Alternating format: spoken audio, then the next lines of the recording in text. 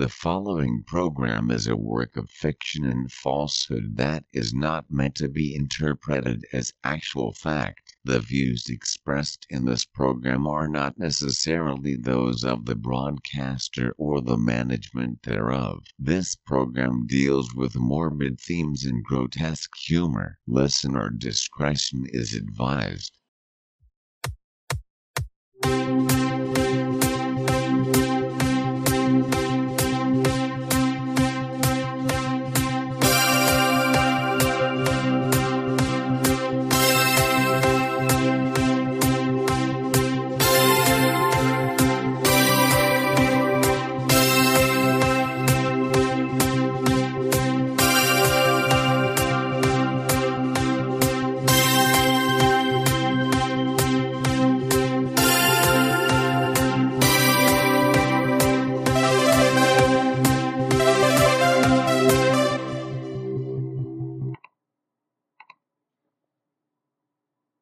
Hello, this is Kai Hubris, and you're listening to EurekaCast Now, where science meets technology meets you. With me, as always, is Professor Rowan Meadowlark from the Simon Amy Institute of Spirit Sciences. Hey there, Rowan.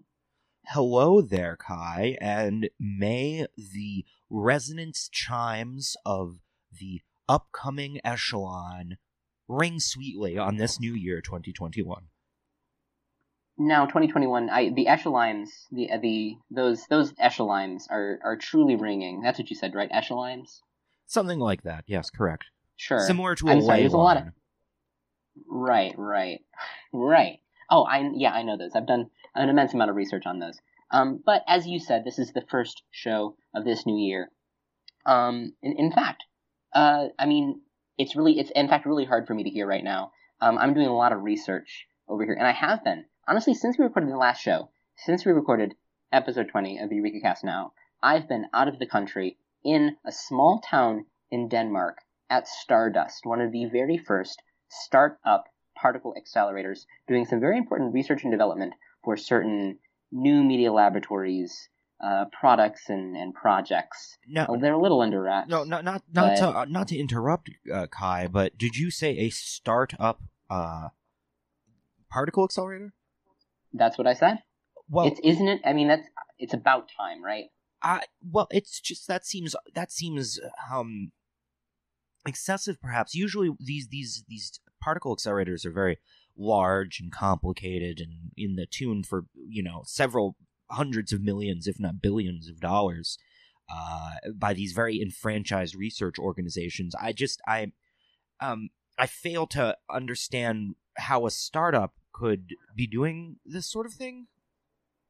Well, all companies, all businesses, and technology, in the grand scheme, if you think about it, for years it was only for the people that had the resources and the funds.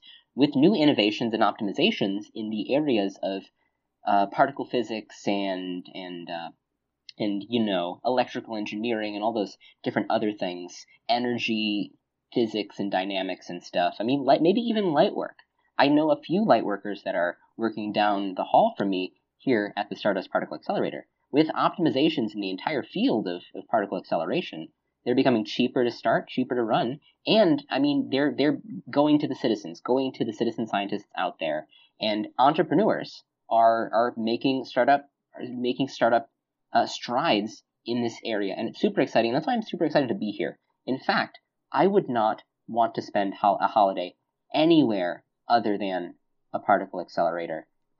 They have a lot of great science-based decorations. We occasionally will sing songs, and I've been working only about 16 to 18 hours a day. But I mean, it's an opportunity of a lifetime. It's worth it, and I'm having a great time. Denmark is beautiful this time of the year. Not that I've seen a lot of it. You have been working since we recorded our last program. At this point, 3 weeks ago, you've been working the entire time through the holiday season, through New Year's. Is that correct? Yes. Yeah, and we've celebrated. Work can be a celebratory action when you're around people in an environment that lets you be so. And we're being safe here. Particle Accelerator Denmark. It's one of the safest places you can be during a holiday, during any holiday. But I think I've talked to a lot about myself. Rowan, what about you? I know it sounds like you're being kind of critical to how I spend the holidays, but what about you? What did you do during this so festive time we've been off? Well, I have had the exquisite luck to be off of out of the academic year. We are on winter break, as it were, at the Simon Amey Institute of Spirit Science. So essentially, for these last couple of weeks, I have been sitting at home, sipping a nice circumptuous Rascal Pinot Gris, working through that bottle, exquisite, and spending time with my cats and my bonsai trees, I should say. Just relaxing. Right. So you're on sort of a break between semesters, as it were, there at the Spirit Science Institute. Well, yes and no. Technically, the way our semesters work, being on a pass-fail system, semesters don't end until the student in question passes. So with some students, different problem students, it could be 2 or 3 or 4 years during a single semester.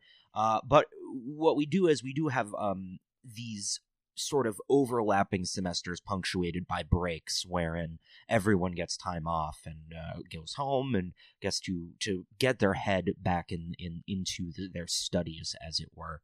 And so we have a 4-week, a month-long sort of relaxation period over what could be called the holiday season, just because that essentially encapsulates a bulk of the various cultural and religiously significant days that individuals might ask off for.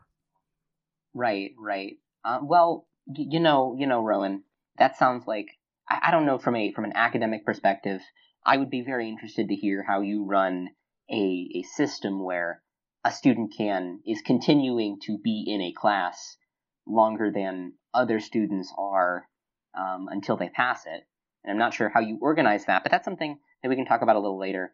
Right now, I'm glad to hear that you're having a very relaxing holiday. I would like to preface what we're going to be doing during this show. It's a little bit different than what we do during shows usually. Usually we talk about the latest in innovations in science and also technology, but this year, or I should say this show, the first show of the year, we are going to do what some forget is the last step of the scientific method, and that is reflection. We will be reflecting on all of the innovations, disruptions, and optimizations that we saw in the year 2020 with a Eureka Hindsight 2020, where we're just going to be covering some of our favorite, we're going to be playing some clips from the shows and covering some of our favorite Eureka moments, some of the best controversies, some of the best moments and innovations that we saw throughout the entire year of 2020. And a few things that might also at the time may not have struck you, but with the benefit of hindsight and remembrance, might be more relevant now than ever. So with that out of the way, let's go ahead and cut over to those, and we will be back to discuss some other things after a few clips. Stay tuned. Rowan, what you're describing is sort of like, I was actually thinking about this recently. As you know, I'm a media disruption developer, so I have to think about media a lot and its place in society and in all of our lives. And if you think about it, what you went on was sort of a spiritual hero's journey, which is one of the first, if you might call it, one of the first algorithms that was ever developed. I mean, if you think about it, the hero's journey is all about modular thinking, sort of like a lot of code is. It's class based. It is it fits in boxes, and it goes from one point to another point, doing different, carrying out different tasks in each. In reality, I mean, we've been people for as long as we've been storytellers. I think we've been coders. Don't you agree? I don't know if I agree entirely, because there's a saying I forget, perhaps from Lao Tzu or Confucius, who said, if you meet your hero on the road, kill him. I believe it is a Zen koan, perhaps. And to that end, that is why I don't necessarily like the ideas of heroes. But to find some common ground, I would agree that the original programs, the original algorithms, if you will, definitely do come from a place of myths and legends.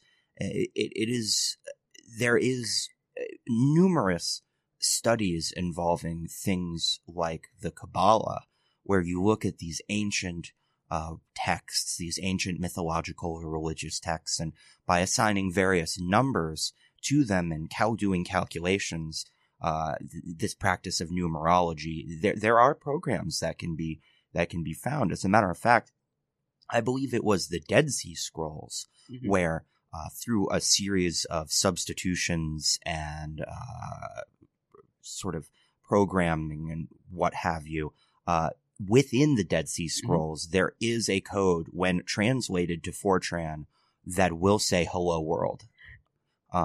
So the link between, in fact, it's more common than you think. So many of these ancient myths, in reality, were these "Hello World" statements. It's what we found from a variety of very particular culturally relevant algorithms. I actually liken it to the there's sort of like, think of it as Homer's The Odyssey. Homer's The Odyssey was sort of the original open source program where, if you think about it, Homer downloaded all this code about, Agamemnon and, horses and Greek gods and added his own. It's really, Homer was the original open source coder, if you think about it. Importance of sort of any masks during this time. Well, I will make it clear that I have never specifically stated that I have an issue with masks or mask wearing as a means of disease reduction, disease spread reduction, because that's unscientific. It is not backed up by science. There is some evidence that shows that masks are effective in preventing the spread of Malo 21 as well as other airborne diseases. My only point is that it maybe should not be the first thing individuals rely on when there are things such as herbal nose plugs or essential oils that can be placed on the upper lip and around the mouth. I'm just saying that there are alternatives out there that maybe have less documented effectiveness, but anecdotally and from results, from outcomes, shows promise. So, and you're saying that these, you're putting these against Tech Brothers masks, which we talked about last week, about the importance of specifically Tech Brothers masks, which have sort of anti-disease functionalities to the masks besides just sort of a protective layer between you and an airborne sickness. You're putting these, you're comparing these and putting these against oil nose plugs. Essential oil lip balms, herbal nose plugs, but that's not. Those are not what we are here to discuss. And what we're here to discuss is that the fact that many of these masks, that Tech Brothers included, the materials that they are made from are made from petrochemicals. So we were looking for alternatives to petrochemicals.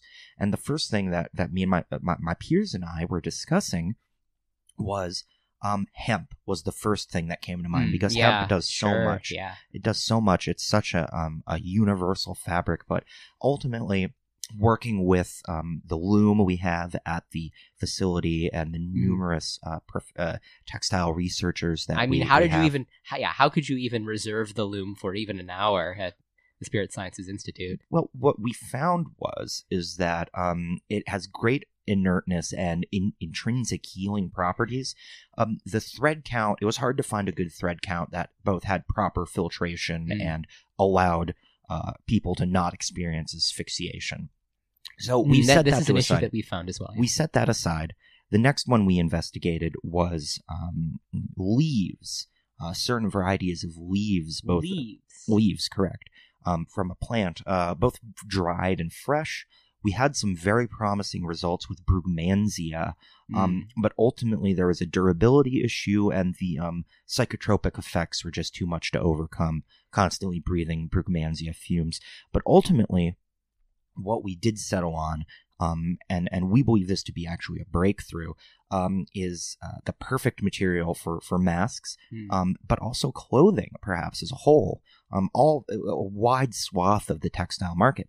It was durable, it was breathable, it was all natural, and it was capable of extremely rigorous sterilization, far more rigorous sterilization than people are accustomed to with their clothes. Of course, What we settled on, of course, was many materials. Was fiberglass.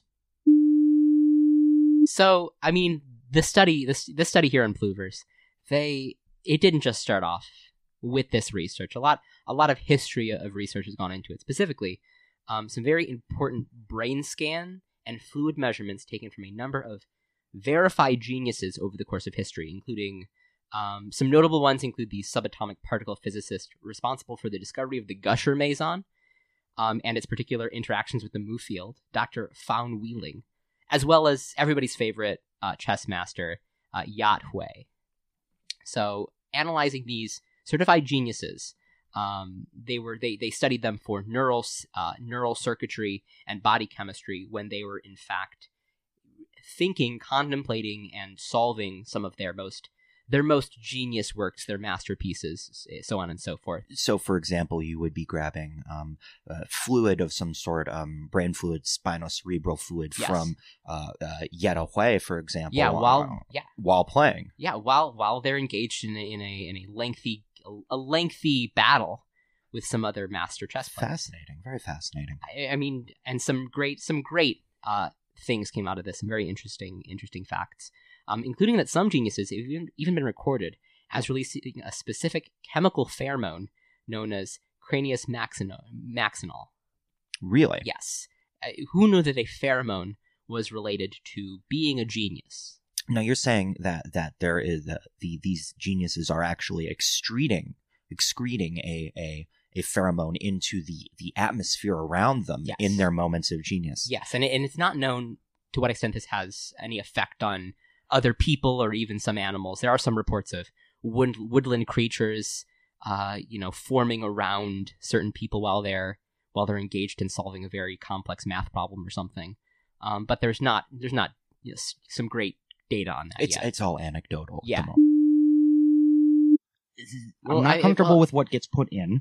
Yeah. And I'm also equally uncomfortable with the ones they don't take out. Where the Interesting, Rowan. What kind of things would you like them to take out of the water? Well, so I am aware. I've seen many studies. Perhaps you've seen these studies too. I've seen many studies. Yes, of these trace amounts of medication that work their way into the water systems. Okay. They're detectable even in the tap water just because they get recirculated. And these are things like antidepressants, antipsychotics, even narcotics.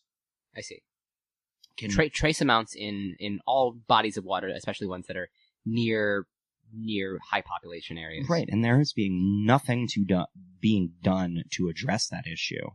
And so when I'm preparing an admixture to go on a spirit quest, how do I know that these substances in the water, these psychogenic substances in the water, aren't interfering with the psychogenic substances I'd like there to be in the water that I'm ingesting? And Rowan, you're saying that these studies show that there are traceable amounts, not only traceable, but large enough amounts inside of these water supplies to possibly have side effects with other medications that you are taking. Well, what I do when I go on a spirit quest involves very cutting edge, bleeding edge chemicals that are not fully understood or quantified in a manner. So I don't know, but I want to know that when I'm doing these research chemicals, if you will, that they are acting on their own and not being interfered with some other variable, some other factor. You're trying to control your experiment, and you can't. No, I cannot in good faith write an accurate trip report based off of my experimentations with the number of psychotropics that Simon Amy puts out. If I think that the water that I'm drinking already has other chemicals in it that will Right. be interfering. I'm under the impression that there's a lot more research into the idea that, in fact, the greatest detriment to mankind is, in fact, monogamy. That is why There is no way. There is no monogamy in nature. There is no way you can have a stable relationship in a monogamy, and that's what science tells us. absolutely. When you look at chemical stability, if we want to get really regressive about it, a bond between two molecules is much weaker than that same bond between three. If the pyramid is the triangle is the most powerful shape in chemistry, and it has three ends to it. It makes up the vast majority of the shapes you will see in the natural world, and that's why myself, Right. I am a part of a polycule. Yeah. Right. I mean, I know the research has also been done on the distribution of people. And if you think about a triangle, this is actually a good tangent that you brought us on, Rowan. But if you think about a triangle standing straight up, think about it. There's one angle at the bottom. I mean, we're sort of getting into anglerfish here with angles. This Mhm. is surprising. But you have one angle at the bottom, you have another angle at the bottom, and then you have a third angle at the top. Now, in nature, what we find is that of the distribution of both people and all of the animal kingdom, there are twice as many what scientists are calling power bottoms as there are tops, which only makes sense that these three groupings are just make more sense in nature. Well, and it's nice to see that this is finally coming forward, because there's a lot of the three body problem, for example, has been this very notoriously this very notoriously hard to figure out problem in science by so-called scientists. But my viewpoint, and I think the viewpoint of the Simon Amy program for a New Love, is if there's three Mhm. bodies, there is no problem. Rowan, this sounds serious. Rowan, can you please? How long have you been on this detox? Well, I'm glad you asked me about that, because the answer is 3 days. And this is no detox, as these charlatans on the internet have so proclaimed. These mixtures of various herbs and fruits you can find on the internet. Totally baseless, completely and utterly devoid of any sort of proper reasoning. What instead I'm doing is a program that is based off of ancient Eastern practices, and that extends back thousands of years. This is not some fad. This is not some scam. What I am doing has proof, ancient and modern, that it works. Well, you know, I have certainly heard a lot of claims made very in almost copy and pasted from what you said of certain things that I would 100% disagree with and have been scientifically disproven. But I'm willing to hear you out, Rowan. What are the details on this solution that you are engaged in right now? So I am partaking in a sweat fast. Now, a fast, as I'm sure is obvious, is a sort of way of limiting your fluid and food intake in a manner for various purposes. But the sweat fast is unique in that it is based on not just abstaining from food and drink, but also limiting the intake of food and drink to an absolute minimum.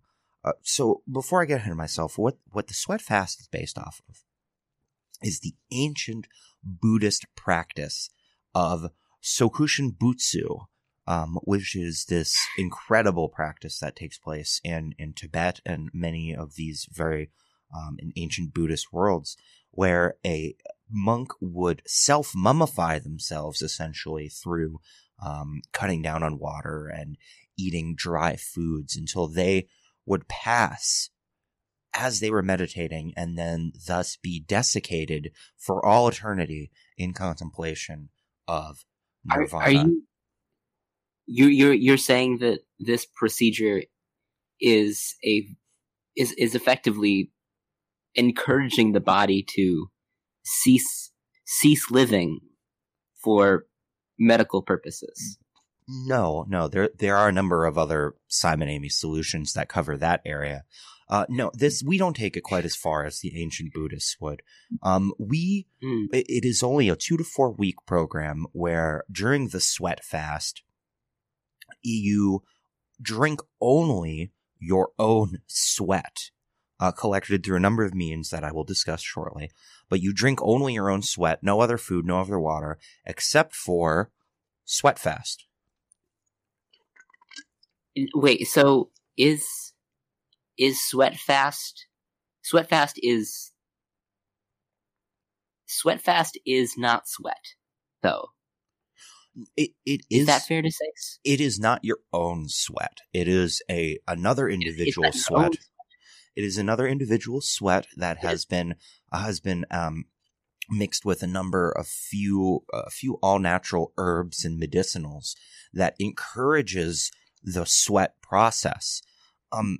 And the beautiful thing is that those herbs and medicinals actually come out in your own sweat.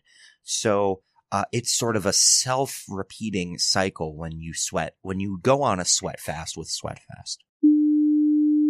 Researchers have determined a way to recycle medical waste into cattle feed. Now, you did say this is food related. Yeah, absolutely. Okay. So what happened was there was the research engineers at Tyson Meat Products collaborated with medical scientists from the Malin College of Nutrition to breed and make augmentations onto dairy cows to allow them to accept and ingest medical waste, digest it entirely. Fascinating. It is. It's incredible. What is medical waste? Medical waste is the what's left over at the hospital. Right. Bedpans. The things that would be found in bedpans. Needles. Yes. Stethoscopes. Absolutely. Lab coats. Various tissues. And fluids as well. Like human tissues? Yes, presumably, unless it was a veterinary situation, and they've managed to feed cows veterinary waste quite a while ago.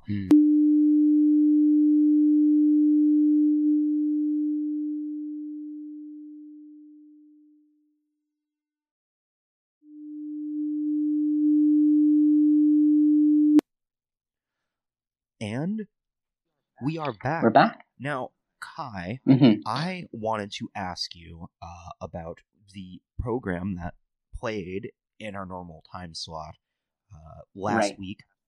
The making of the new normal holiday special. Yes. Well, now I really didn't have much input on that project. I was not really part of it. That was all something on your end. And pretty much all of it came to me new when I heard it on the radio live. That was all new information to me. All of this from back to front was very surprising and new. And let me just say, my first thought was, wow. My second thought was, why? And my third thought was, where are they now? So, would you be willing to address any of those points? Because once again, this was your project and your company's project. So, talk about that a little bit, if you don't mind. Right. A great team. We had a great team here at Tech Brothers New Media Labs. A great team. I heard it the day before it was released. Obviously, I was sent over the clip here in Denmark to the Stardust Particle Accelerator. And I listened to it, and obviously I had my criticisms. I had them change some things around, and all projects could be done better. And these are some great and passionate people. And I think that passion and that interest in the topic came through in the Techumentary. But I thought the information, I should say also, I thought the information was very clear and very enlightening on the Safer Santa app. And I would say, to address your very first point, Rowan, your very first point being, wow, I can't agree more. The information that we received, the knowledge of how Safer Santa started, where it is now, tracking those two young entrepreneurs, Jeremy and I want to say Lionel, tracking them on their path to the Safer Santa user immersive storytelling experience was truly, wow, magical. Were you able to experience the Safer Santa application at all? I do not really have much of a smartphone per se in the first place, and even then, during this sort of 4-month period of relaxation, I try to keep the phone away. 4-week period. Right. I try to set the phone down, just try and really engage in the moment and try and disconnect from, all of the worries in the wider world and that sort of thing. Get off the grid, as it were. Right.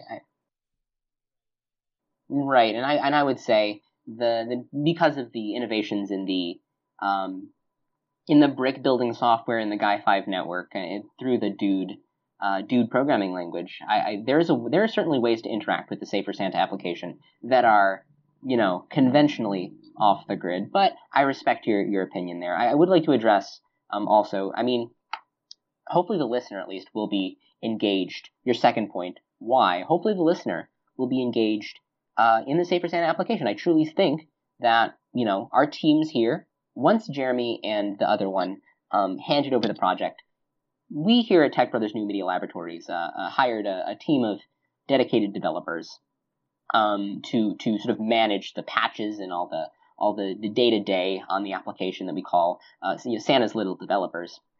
And they're running, all that stuff. But hopefully it's to a good cause because, families around the world are now able to experience the future of digital storytelling experiences of Christmas and Christmas adjacent content. And we've received a lot of great response from the audience of this application. Well, presumably there won't be much use for that until we approach next year's holiday season, correct? Oh, I think this is a revolution. This is a regime shattering. I think in the future, we might even lose. And I know it's sad when different industries fall off and they're replaced by new innovative ones. But I think the era of the traditional story is over, and people are going to be experiencing Christmas more safely, still with their families, but more safely, more digitally in the newer normal going forward, with and without the pandemic or the Mala-21 pandemic that we're seeing. I think that people are going to be experiencing the holidays through Safer Santa more and more, and through other applications that Safer Santa has inspired and innovated.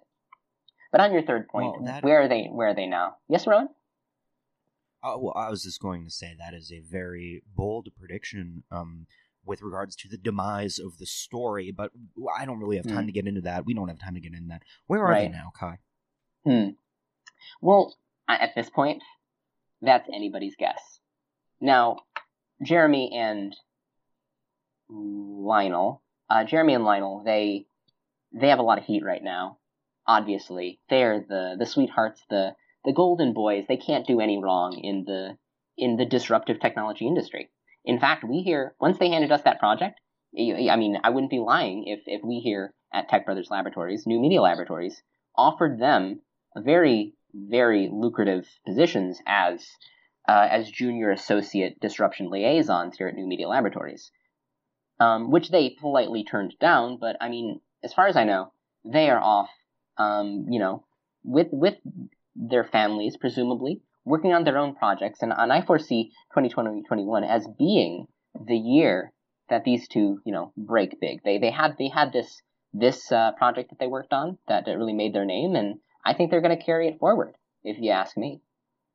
Well, that should be interesting to see if how that pans out. I would expect them to be carried forward by the police into prison hypothetically speaking. But that's another discussion for another time, because I think it is about time to return to Eureka Hindsight 2020, and where we will continue with some more mind-expanding, spiritually lifting, and technologically relevant stories that we've covered over the last year, over 2020, represented to you, to assist in reflection at this crux of a new year.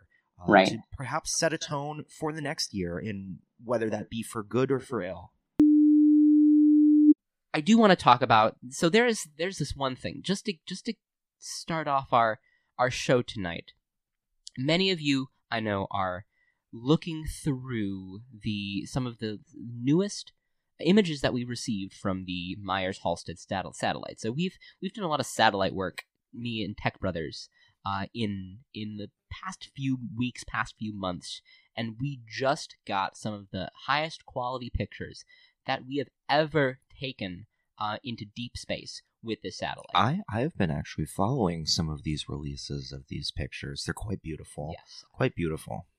Unlike many other satellites that have been released, we are taking these pictures in a very specific band. We're taking them in the Lyman emission spectra, which is very different. You might see a lot of pictures taken in infrared or in plain light photons. We find that the Lyman emission has this exceptional quality to give us very accurate results that feel real, that feel deeper, some say. Well, there's something to be said about using a different spectrum when you're taking photographs like this. Like you said, there's infrared, sometimes there's microwave, radio, all of these sort of ways in which one can look to the heavens. But the Lyman spectrum is so unique because it has this depth, and this the grain is so much nicer, and it really pops. It really pops. It does. It has many of these typical spectrums. They have a very coarse grain, but the Lyman spectrum is known for having a very fine grain, silky smooth grains. And we've seen, I mean, some of my favorites at least. We've taken thousands of pictures. We're getting new pictures as the minutes go by. They're flashing on my screen right now as I'm monitoring this stream. But some of my favorites so far have been the Geta B Prime, the Alto Sax constellation, Freud's Lip, and one particular one which I almost began to weep when I beheld. But it was this very, very far away astronomical body, which has been termed only by very brief glimpses by astronomers throughout the years. One particular, Alf Houston, who penned these as Houston's Pretty Little Nebulae. And we've finally got in-depth, clear, smooth, earthy, very ethereal, very just perfect pictures of Houston's Pretty Little Nebula.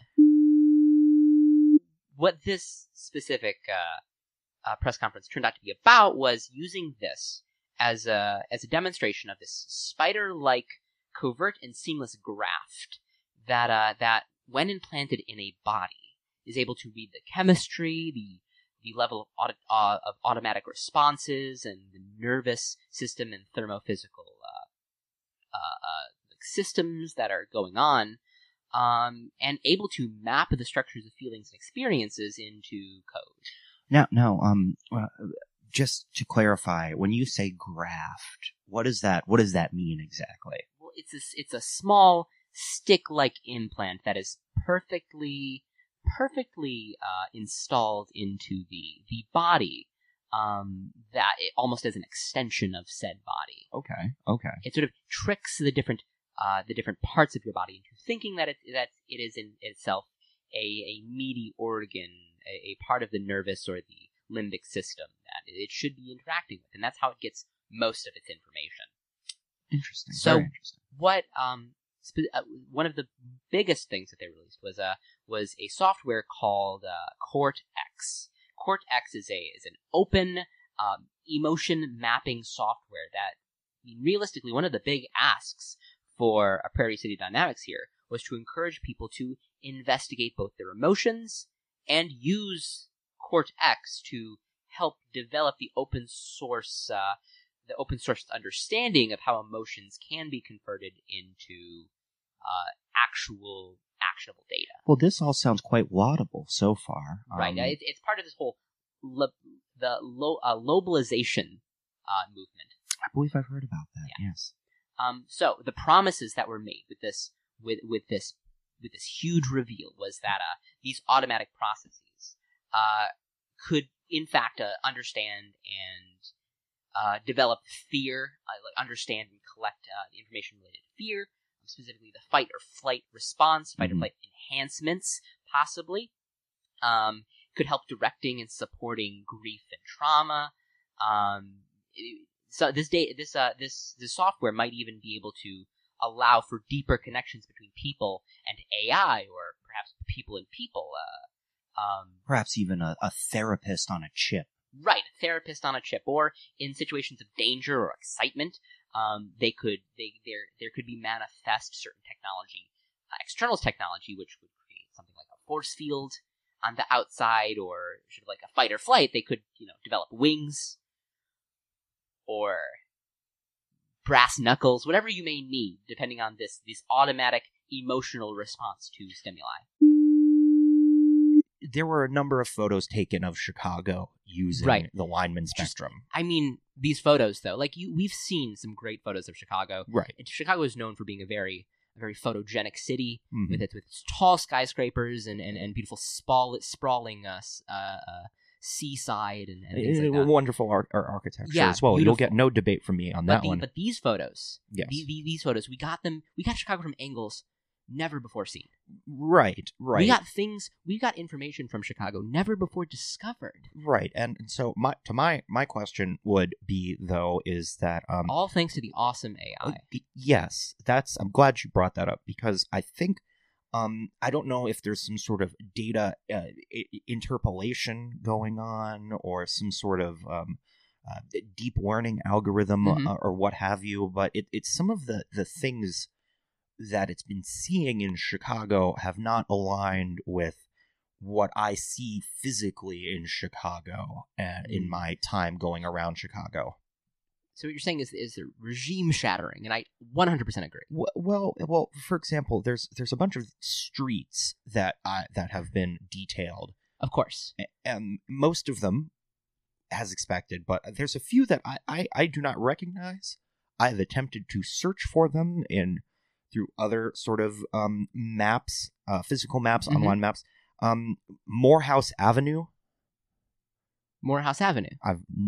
That does not appear. That is a street that appears from the Myers-Halstead satellite photo that I cannot place physically. And isn't that amazing?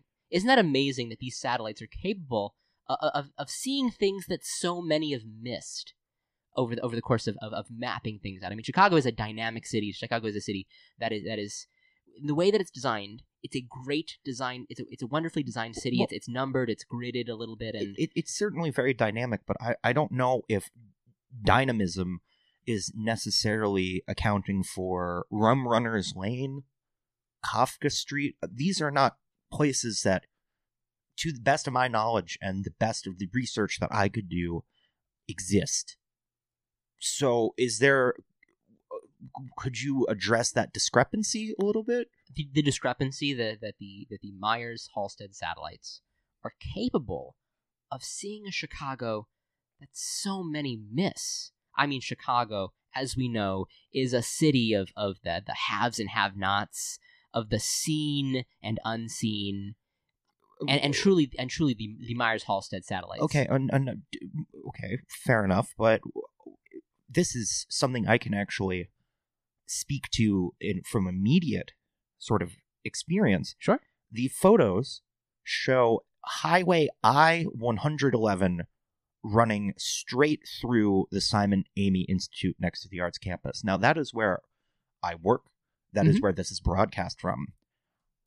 I don't believe there's an I-111 in America, and there is certainly not one going through the campus right now. So once again, perhaps What are you implying, Rowan? I'm just wondering if perhaps the AI that you're using is The awesome AI. that sure, maybe there's something a little wrong there.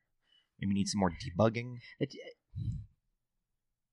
Rowan, are you saying there's something wrong with the awesome AI?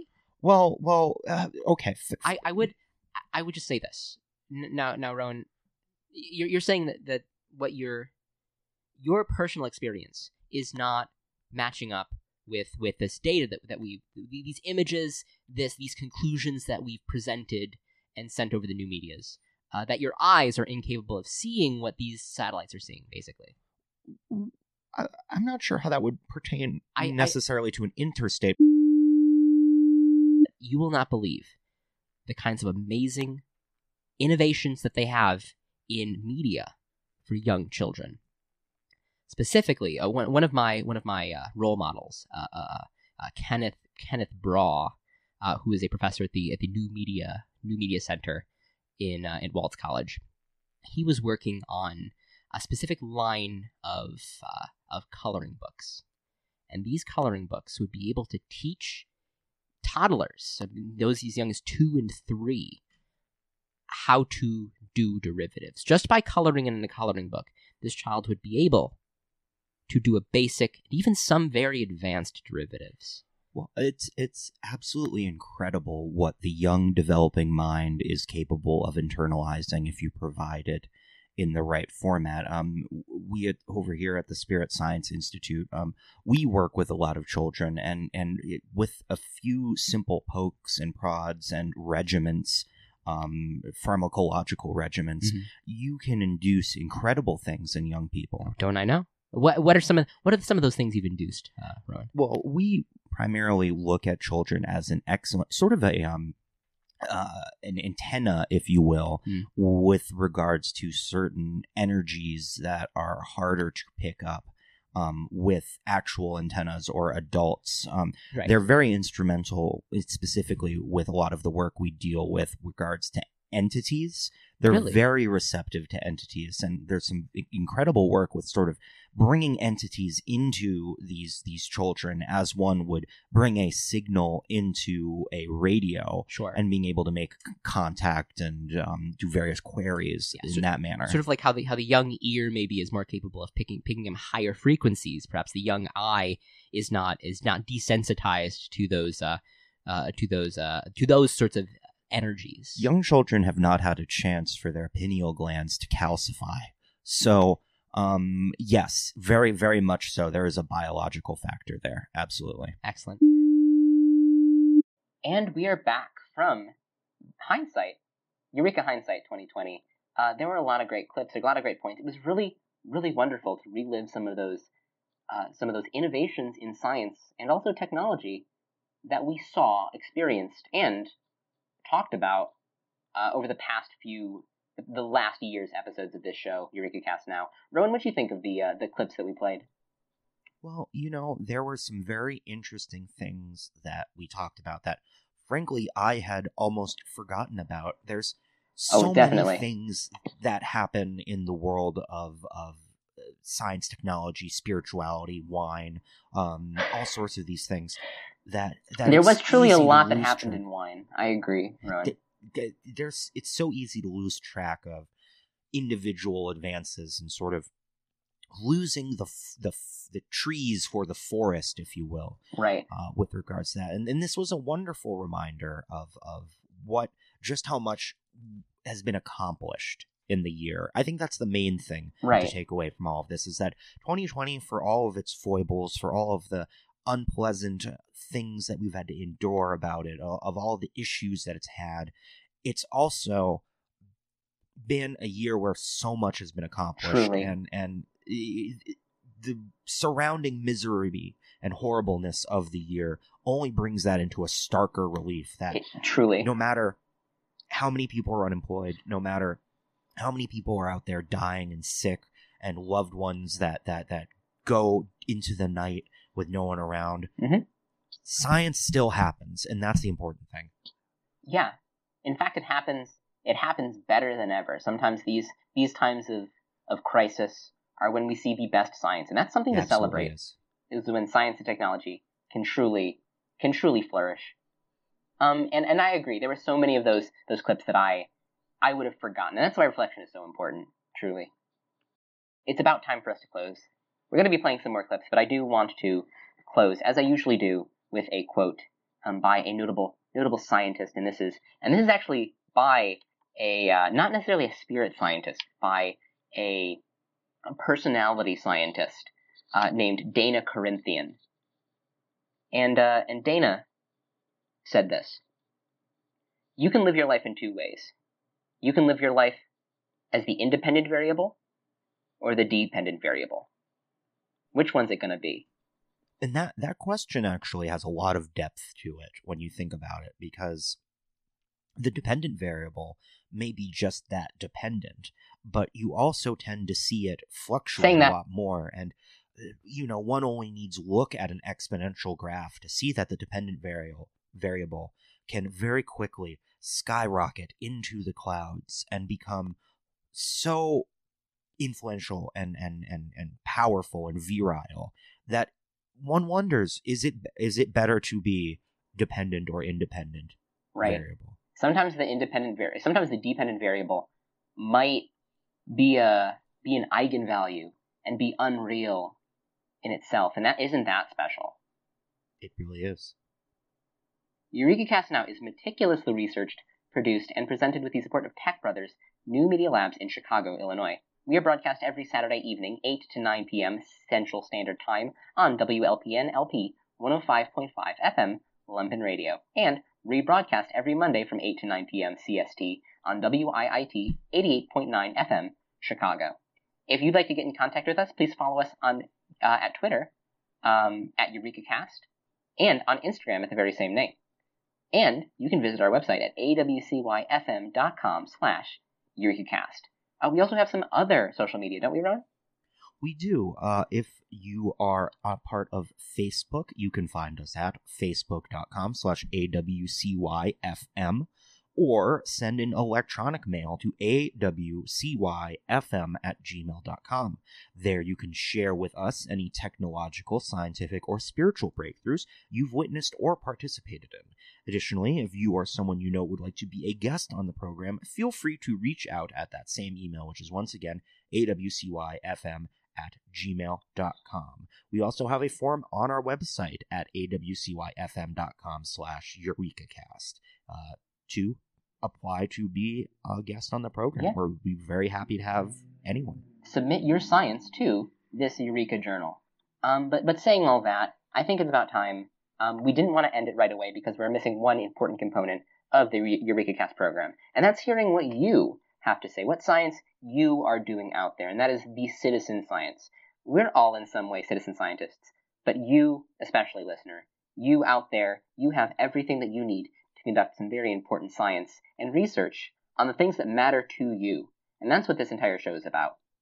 So, I thought a great way to end this show would be to throw it to you and hear some of the great citizen science moments that we saw on EurekaCast Now over the course of 2020. Let's play those clips. Right, and so this comes from an anonymous individual in a group called Turpentine and Distilled Spirits for Health. The question, the citizen science for today: do anyone feel cold after a turpentine enema? This is my 4th day doing one, but 2nd day shivering after pooping. Wow. I think it's a good question. It is a good question, and that sounds like there's an experiment being conducted.